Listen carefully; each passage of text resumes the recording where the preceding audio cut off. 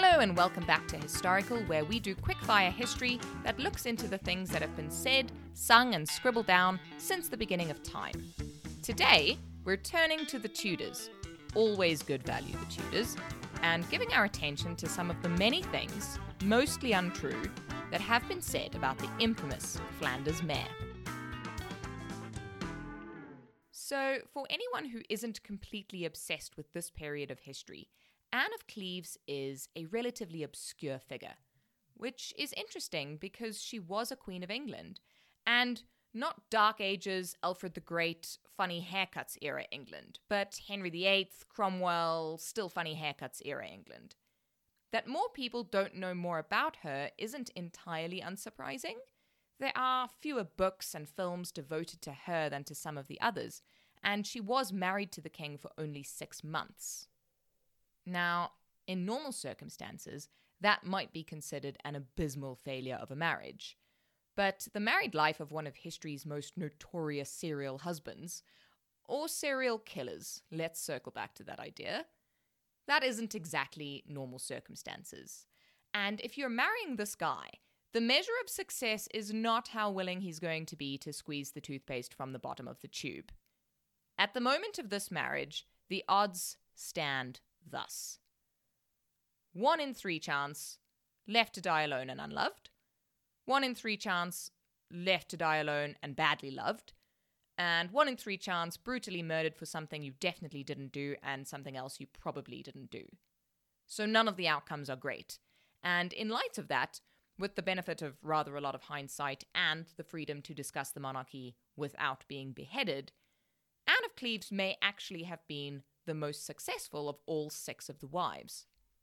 She didn't get off to a good start, though, even by the standards of the day. Henry VIII famously stormed out of their first meeting and declared, "I like her not," and then proceeded to tell Thomas Cromwell to get him out of the marriage, come hell or high water. Unfortunately, neither of those things came, and Cromwell's head was neatly removed from his shoulders and put into a box, from which Henry no doubt assumed he would find it less convenient to meddle in his love life. But those famous words, "I like her not," are actually not the beginning of the story, but the end of a different one. Let's set the scene. Henry VIII has buried 3 wives already. Actually, he didn't bother burying the first 2 because he'd gone off them by then. His first wife, Catherine, got the chuck for not giving him a son, although she did in fact have 3 sons, none of whom survived. He then developed a burning passion for Anne Boleyn, for whom he toppled the Roman Catholic Church in England and wrote some rather dreadful poetry. But it turned out, as it so often does, that all of the things that made Anne Boleyn a firecracker of a love interest completely grated him in a wife, which of course was entirely her fault. Also, she had, unforgivably, chosen to give him a daughter instead of a son, so he had her head cut off just to show how cross he was.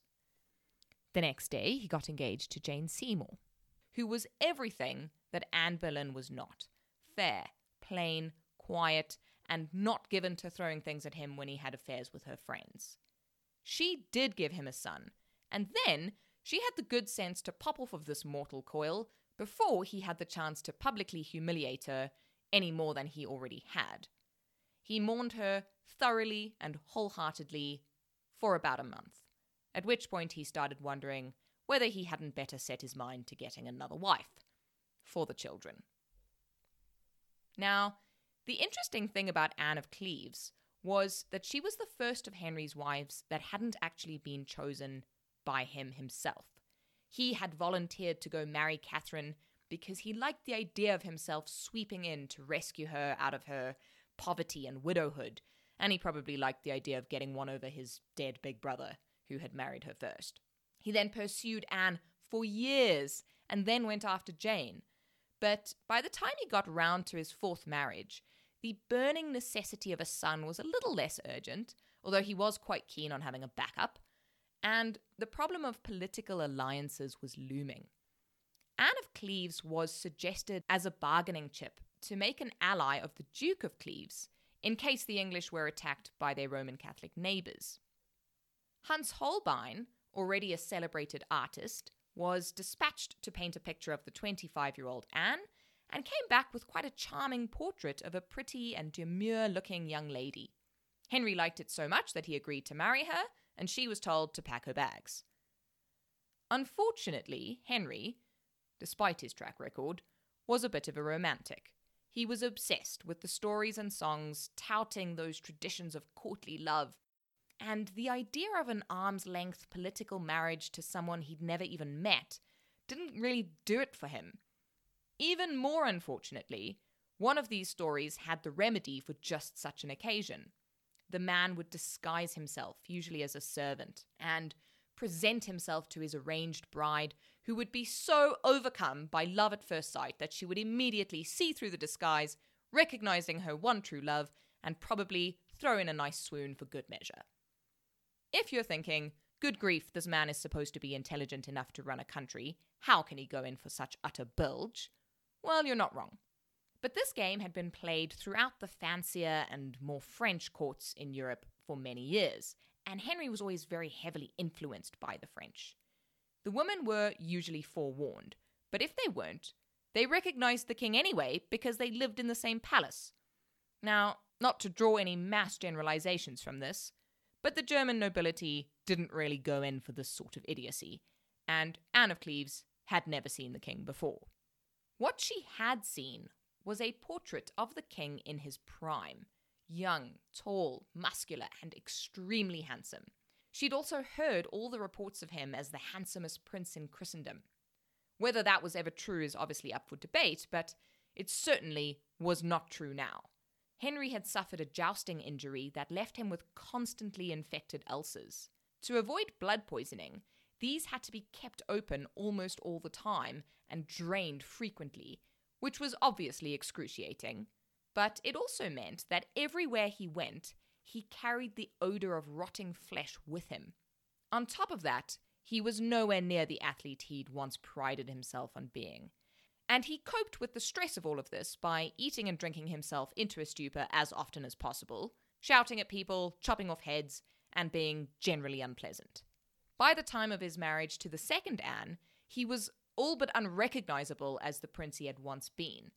Regrettably, nobody close to him was brave enough to mention this, and he seems not to have noticed his expanding waistline and dwindling appeal. In his mind, and it's actually quite tragic really, but in his mind and his imagination, he was still the man of 22 that everyone loved and no woman could resist. So Henry decided to dress up as a servant with a bunch of his mates and surprise Anne en route to London, expecting that she would fall instantly in love with him and then faint with joy at the thought of the upcoming nuptials. Anne, obviously, did no such thing. For one thing, she had been fully briefed in the matter of good behaviour in her new country, with particular stress laid on the small matter of what happened to women who offended the English king. For another, the aging fat man attempting to grope her bore absolutely no resemblance to this prince she'd been told to expect. She treated him with cool politeness when he was introduced, and then spurned his advances when he tried to grab her for a cheeky snog. In very mature fashion, Henry stormed off in a strop and had a quick wardrobe change. When he came back, he not only looked like the king, but somebody had whispered the rules of the game to Anne, who fell to her knees and apparently made a very pretty speech. But the damage was done. Henry had been humiliated publicly. More than that, he had been forced to gaze into the mirror of Anne's reaction, probably the only person to have given him an honest account of himself since he became so free with the chopping block. He left her rooms proclaiming those famous words, "I like her not," and proceeded to tell the rest of Europe how he felt about it. He also told them that she was far too ugly for him to actually consummate the marriage. Now, to his limited credit, he wasn't actually the one to call her the Flanders Mare. That name only came about in the 17th century, but he did bemoan a variety of her body parts publicly enough for it to be completely humiliating. He also suggested that Holbein's portrait had been painted to flatter her, and that there was nothing about her looks or mind or personality that could induce him to make her his wife. He obviously did not ask himself if there was anything about his looks or mind or personality, etc. So at this point, you might be wondering why on earth anyone in their right mind would describe this marriage as a success. And it certainly wasn't, as great love stories go. But Anne, whatever Henry may have told the world, was shrewd enough to take a good deal when she saw one.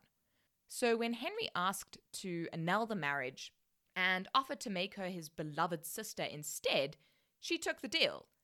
As the king's sister, she was given an extremely generous allowance, a house, and the freedom to live alone. She outlived him and all of his other wives. Now, no man could risk offending Henry to marry her, so it may have been a lonely life, but it was at least one free from the control of a husband or a father or a brother, which was no small thing for a woman at that time. And for all that he liked her not, the king developed a quite sweet friendship with Anne. She developed a taste for English beer and remained friends with all of his children. And, for the record, nobody but Henry ever called her ugly. And for all that Hans Holbein was accused of exaggerating her looks, he was allowed to keep his paintbrush and his head, which just goes to show. Thank you for joining us for this episode of Historical. If you enjoyed yourself, please head over to your streaming platform of choice and hit that subscribe button, leave us a review and a rating, and join us again next week, same time, same place, every Tuesday.